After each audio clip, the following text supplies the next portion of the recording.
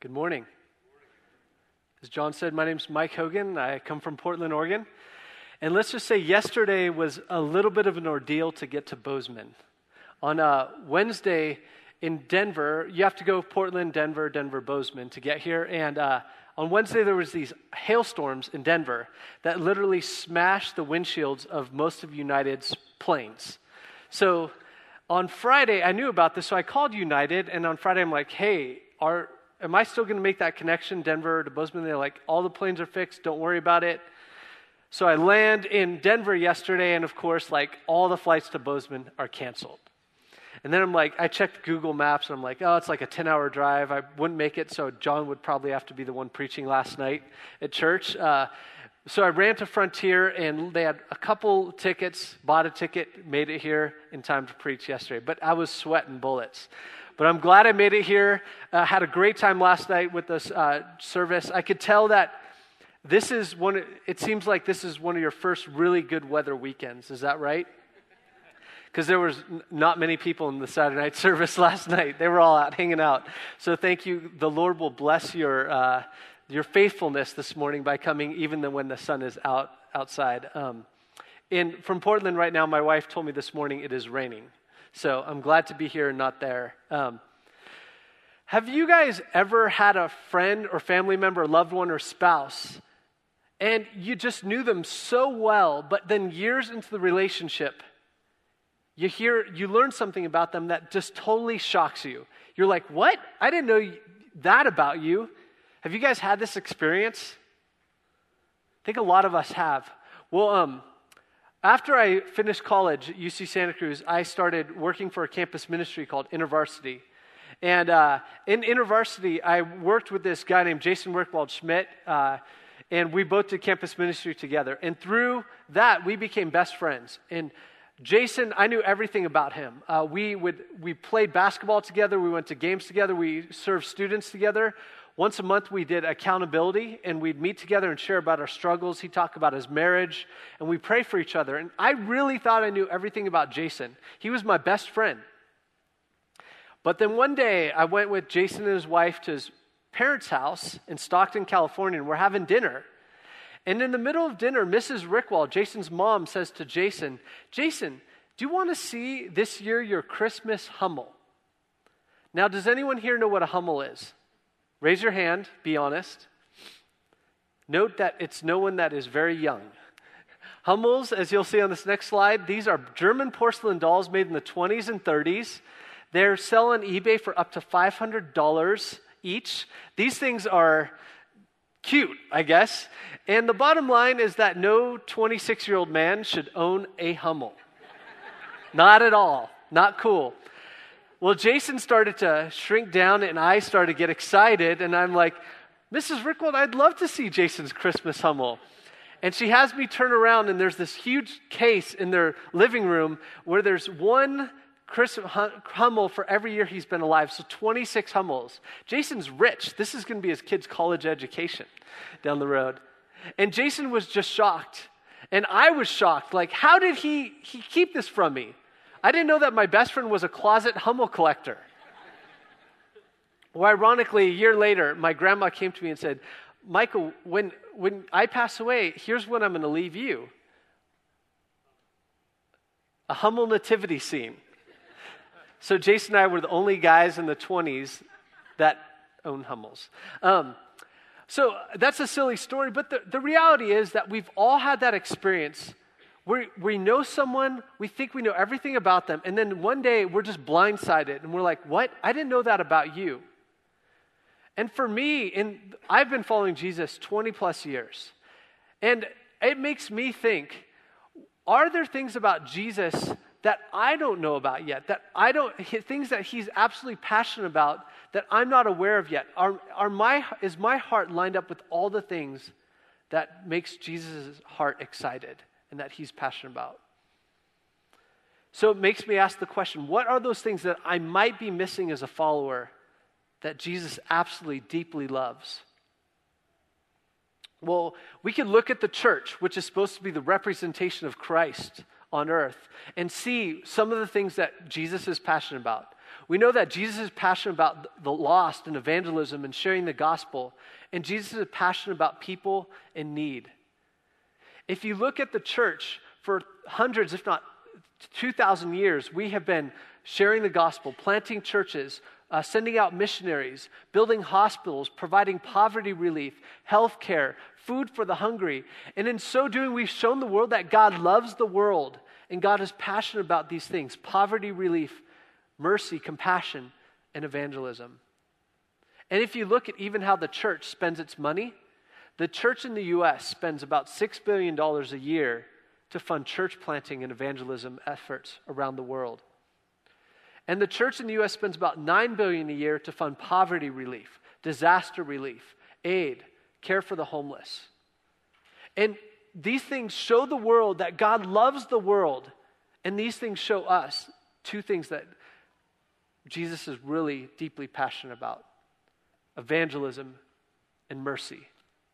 But one part of God's heart that I believe that we as the church have really missed out is God's deep, passionate heart for justice. What is justice? What is injustice? We just don't see it all that much in our lives here in the U.S. Well, let me give you an example of injustice. A couple months ago, I was going to a potluck in Portland, and there's these stores called Freddie Meyer's. They're like a Safeway on steroids. They're like huge, kind of like a Walmart or something. And I was running late to the potluck, and I hadn't gotten anything yet, so I ran there, grabbed whatever I was getting, and I went to the express line, which is 10 items or less. 10 items. Note that. The guy in front of me had 13 items. 13 items in the 10 items or less line. I was ticked off. I was looking for management to set this guy straight, because that was an injustice, and I was the victim of this guy's abuse. That is not really the injustice that we're talking about today. I think what God may have been concerned about in that moment was my heart and learning to be more patient. The type of injustice that God burns over is that the reality that right now, as we are worshiping God, as we're sitting here in church on a Sunday, 27 million people are living in slavery. 27 men, women, children, just like your sons and daughters, are living in slavery. Now that number is kind of hard to wrap our minds around, so I once tallied up the populations of all the states in the Northwest and the mountain states. And if you add up the populations of Alaska, Washington, Oregon, Idaho, Montana, Wyoming, Utah, Nevada, Colorado, and North and South Dakota combined, that doesn't even total 27 million people. There are more slaves than all the people in all those states. All of you, your friends, family member, everyone in Bozeman, all would be in slavery. That number is just staggering. And we've all heard about slavery. We learned about it in history, in school. But if you add up the number of slaves taken out of Africa during the 400 years of the transatlantic slave trade, there are more slaves in the world now than that entire sum of a 400-year slave trade that we all have heard tons about. It's just utterly staggering how many slaves are in our world today. But slavery is a little difficult. It's hard for us to wrap our minds and our hearts around, because how many of us have met a slave? Not many of us. We met people in need of hearing the gospel. We met people in need of a home or shelter or medical care. But slavery, it seems like something from the history books. Now, I work for International Justice Mission, and we have 16 offices around the world that are trying to combat various injustices, and one of those is slavery. And my colleagues in India got to meet a little girl, 8-year-old girl named Shama.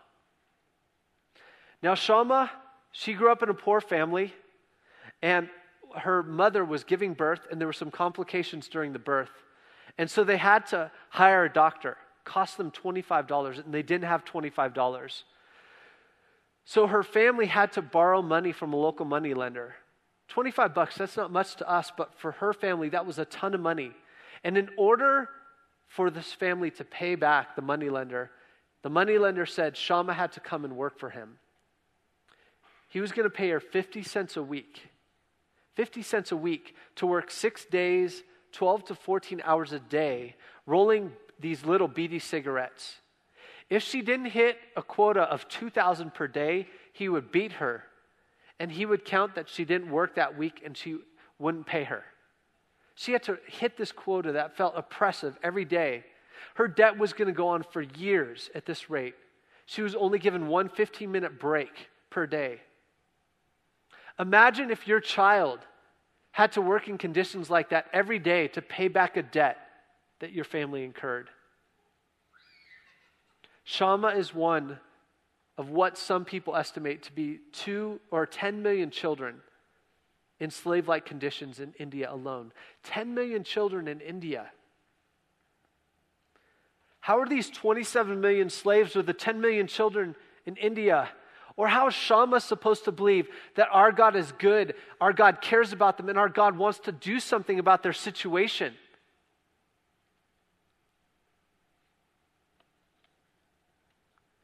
We as Christians, how are we supposed to view this? I think it's important for us as followers of Jesus to look to the Word, to look to the Scriptures, to see what does God say about injustice and about our role. We're going to first look at a passage in Genesis chapter 18. And this passage comes after God has made this covenant with Abraham, where Abraham's descendants are to be a blessing to all the nations. So this is kind of a snapshot into why did God create this covenant with Abraham? What was the purpose of that covenant? It says, the Lord said, shall I hide from Abraham what I'm about to do, seeing that Abraham shall become a great and mighty nation, and all the nations of the earth shall be blessed in him. No, for I have chosen him that he may charge his children and his household after him to keep the way of the Lord by doing righteousness and justice. So there's 3 things from this passage that I want to highlight. First is that in God's original plan, his original intention is that his people, he made this covenant for the very purpose that his people would bless the nations. That's the very purpose, that they would bless the nations. And secondly, the way God is going to bless the nations, the way his people will do that is by being people that bring righteousness and justice to the world.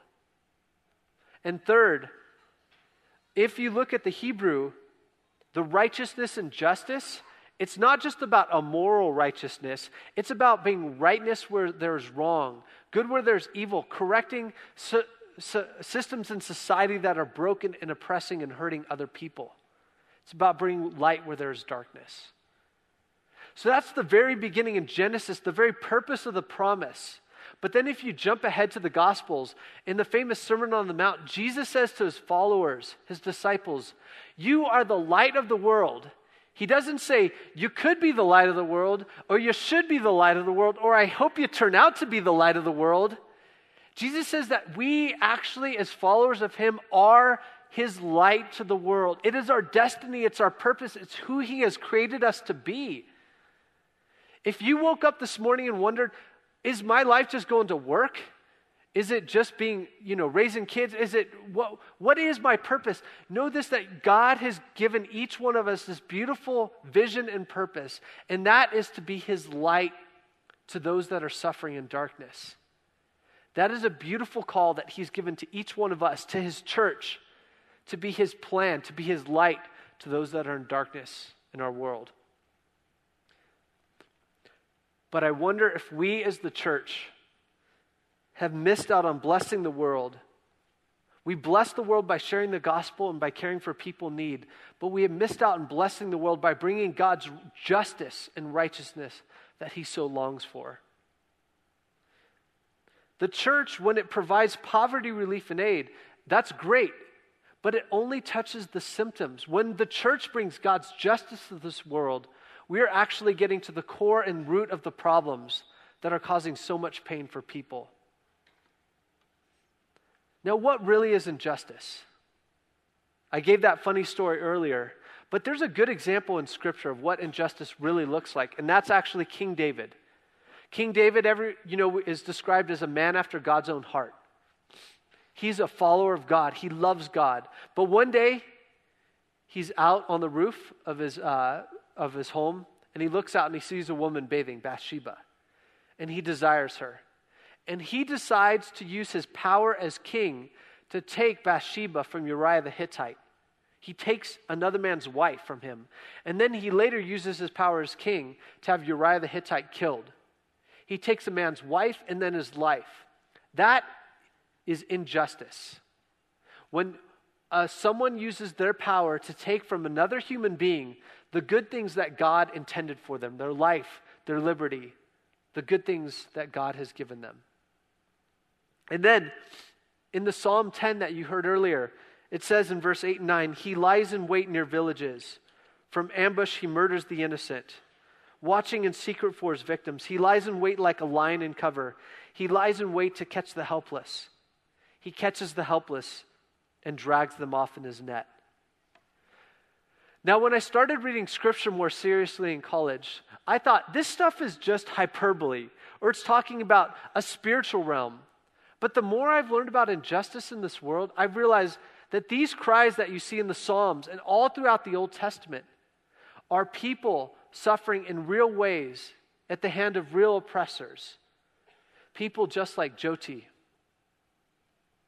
Jyoti was a girl, 16-year-old girl, lived in a village in rural India. And she felt a burden as the oldest child to help contribute financially to her family. So a woman came to Jyoti and told her about an opportunity to go work in a nearby city. And Jyoti went with her, and on the train, this woman gave her some tea. And the tea was drugged, and Jyoti passed out. And when she woke up in an utter nightmare. She had been sold to a brothel. She was forced to service men 10, 12, 14 times per day. She was forced to have 2 abortions. She contracted HIV/AIDS. She lived a horrific life. She woke up in an utter nightmare. The UN estimates that between 1 and 2 million children are trafficked into the sex trade every year. How are these children, or how is Jyoti supposed to believe that our God is good? How are we supposed to believe that our God is good? How are we as Christians supposed to view this suffering? And again, we go back to the Word of God. In Psalm 10, it ends with, you hear, O Lord, the desire of the afflicted. You encourage them and you listen to their cry, defending the fatherless and the oppressed, in order that man who is of the earth may terrify no more. This is good news that our God does not sit idly on the sidelines, but he hears the cry of those suffering. He hears the cry of Shammah, of Jyoti, and he acts. And as we saw in Genesis and Matthew 5, he sends us. We are his people, meant to be a blessing and light to those that are in darkness on our planet. And then you see all throughout the Old Testament, the prophets call the people of God to bring justice to those who have no justice. In Micah 6:8, it says, he has shown you, O man, what is good and what the Lord requires of you, but to do justice, to love mercy, and to walk humbly with your God. 3 simple things, and to do justice is the number one thing on that list. God has called each one of us to this amazing vision of being his light to those in darkness in our world. But I don't know about you. When I hear stats like 27 million, 2 million children, when I hear stories like Shammah and Jyoti, I just feel overwhelmed. How can I actually make a difference? How can I really be light to someone that's trapped in slavery? And I get bolted to my seat in despair. It's in these moments that we need to look to Jesus. And one story that I absolutely love is the feeding of the 5,000. You guys all probably, you know the story. The disciples, they've just gotten back from being sent out by Jesus for the first time, 2 by 2. And they go out and they just preach the gospel. They cast out demons. They heal the sick. They just are so excited, and they come back and they tell Jesus all the stuff they've done, but they're exhausted. They've been giving of themselves. They have all these great stories, but they need to rest. They're just tired. So Jesus rejoices with them, and he says, let's get in a boat and let's go to a quiet place so you can rest. So they get in the boat and they go to this quiet place, and there's 5,000 people there. So much for quiet. And the disciples are a little annoyed, but Jesus sees the crowd, and it says in the scriptures they were like a sheep without a shepherd, and he had compassion. So he began to teach them. So the day goes on, the disciples are getting a little annoyed. They were promised quiet rest, and there's all these people, and they finally look at their watch, and they're like tapping their feet, and they're like, hey, Jesus, it's getting close to dinner. How about you send them home, Meanwhile, they're thinking, we just want to rest. But Jesus turns to them and says, you give them something to eat. And in this moment, they're tired, they're cranky, and they see this overwhelming need that seems impossible to meet. And they say, Jesus, we cannot do this. Back to you, Jesus. And Jesus simply says in that moment, well, what do you have? What do you have?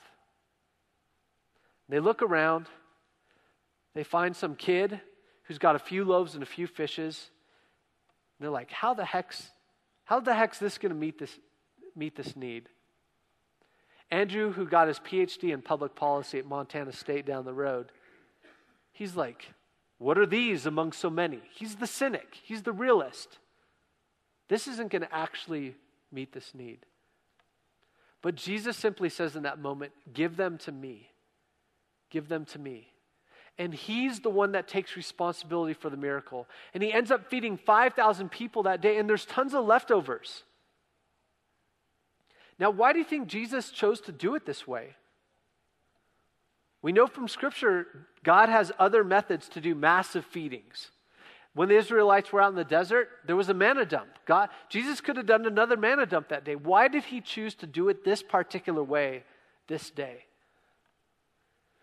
I think he wanted to give one little boy the coolest day of his life. I'll bet that boy ran home and was thinking, I cannot wait for my mom to ask me if I ate my whole lunch. He was just so stoked. He gave a little bit, and Jesus did such a great and powerful miracle through the little he gave. But what a small day that boy would have had he chosen to keep his lunch for himself. What a small day he would have had. Shammah is no longer held in slavery. My colleagues at IJM, we have on our staff investigators, lawyers, and social workers. Our investigators will go undercover and find instances where people are being held in slavery. And they found an instance where Shammah was being held. They gathered the evidence, took that to our lawyers. Our lawyers wrote up an affidavit, and we took that to the local magistrate. The magistrate then, he couldn't meet with us that day. So we scheduled a meeting for the next Monday. So this was on a Friday, and then Monday was coming, so there's a whole weekend. And there's this huge opportunity for it to get leaked from the magistrate's office that IJM and the police are coming to rescue Shammah. So at IJM, what we do is we pray. So we started to pray that weekend, and we went to a church that Sunday, and we started to ask them to pray with us. In fact, IJM, every one of our offices, we have 16 offices around the world, we all actually close down for an hour every day to pray.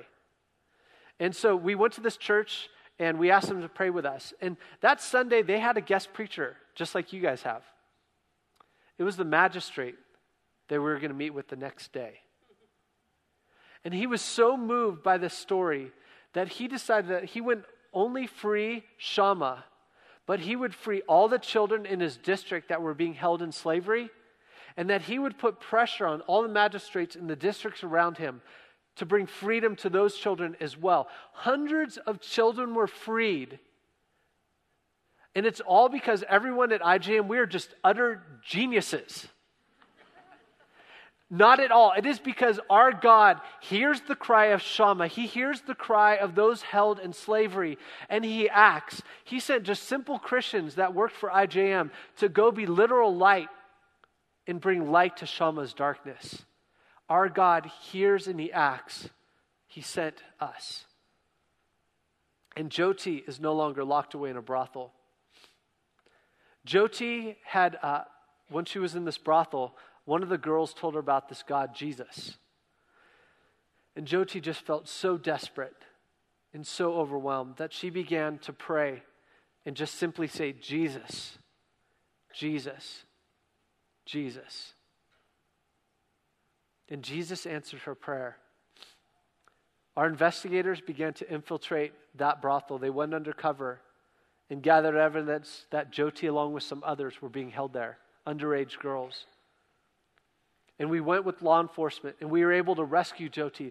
And we brought her to a Christian aftercare partner where she could get healed from the trauma of being abused in that way.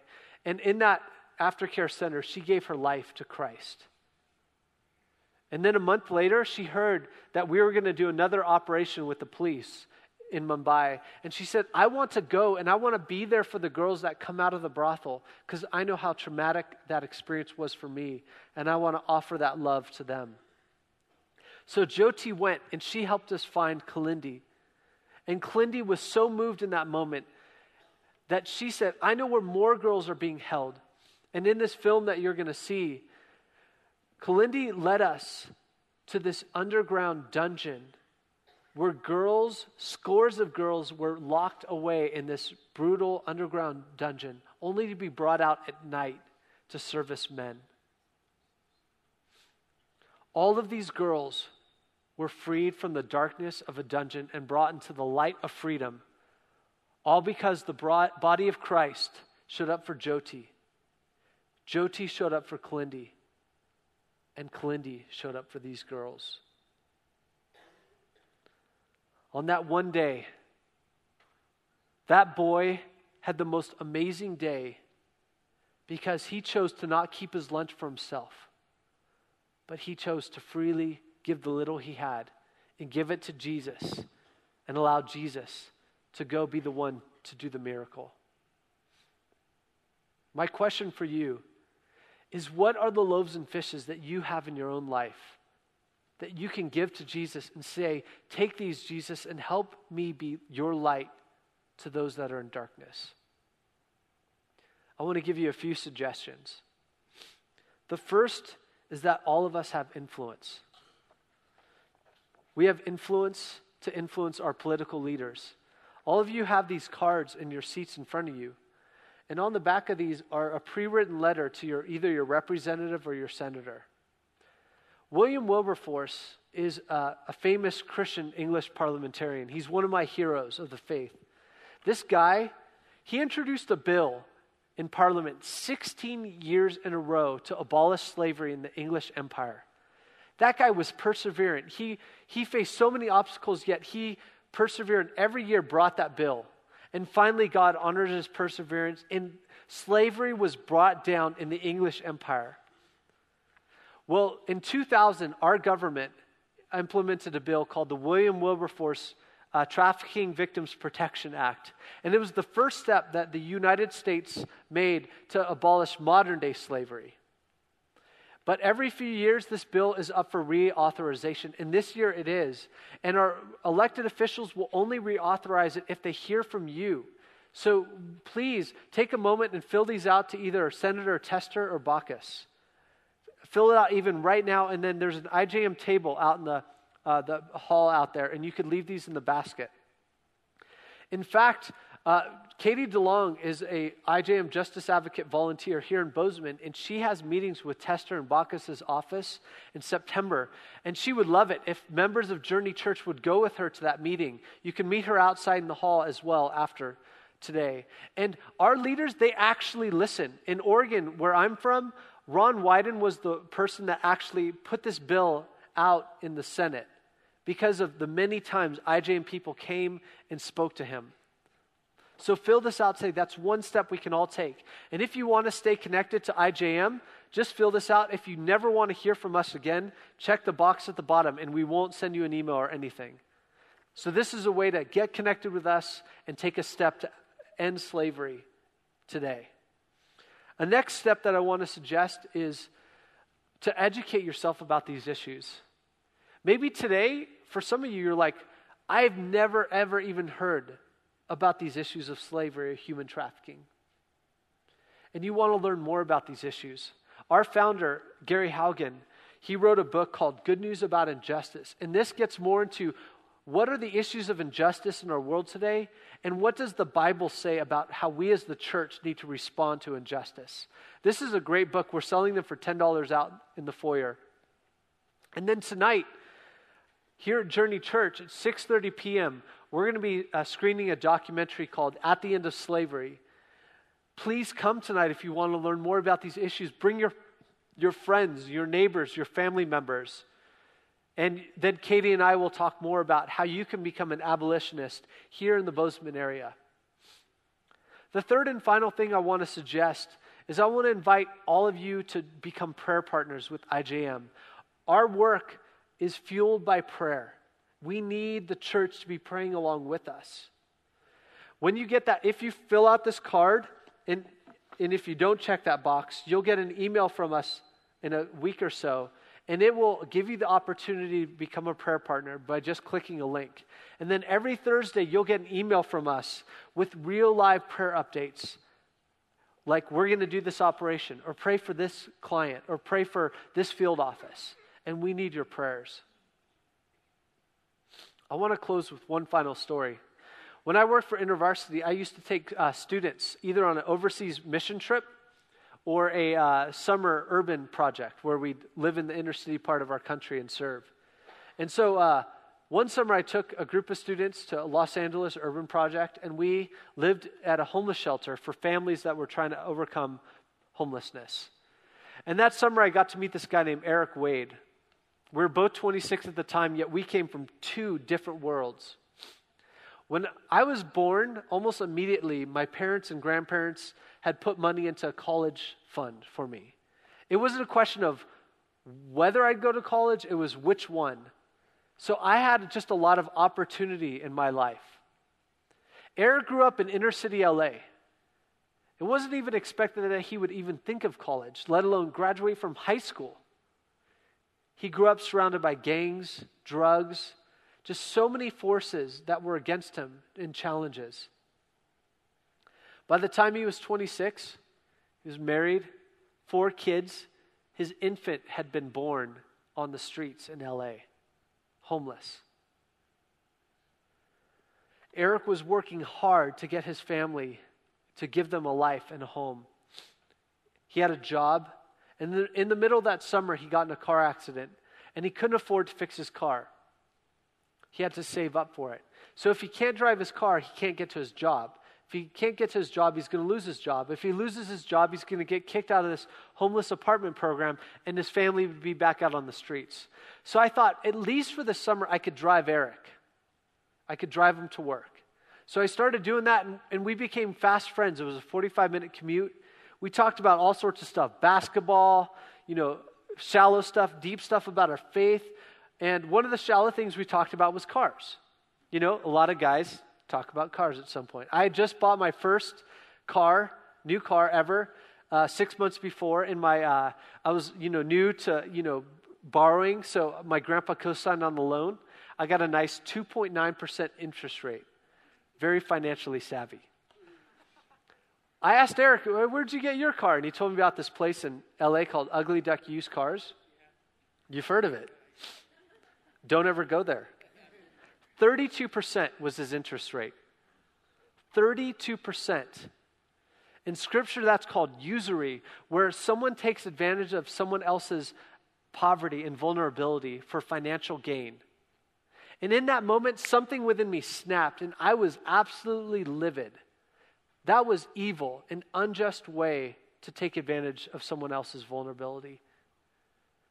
And in that moment, I knew that part of my journey in life needed to be being a voice for people like Eric, like Shama, and like Jyoti, being a voice for the voiceless, and calling us as followers of God to step into this journey of bringing justice to people like them that have no justice.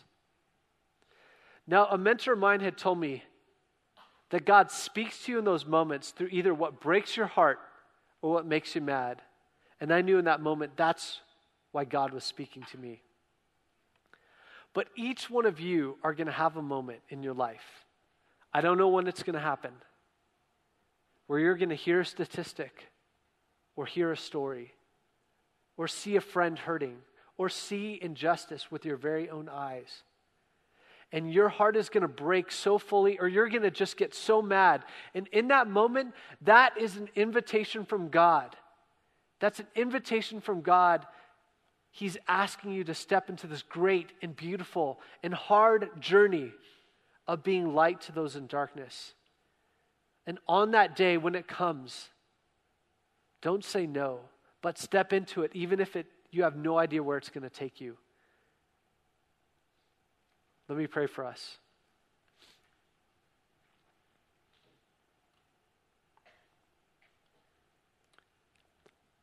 Jesus, we love you so much.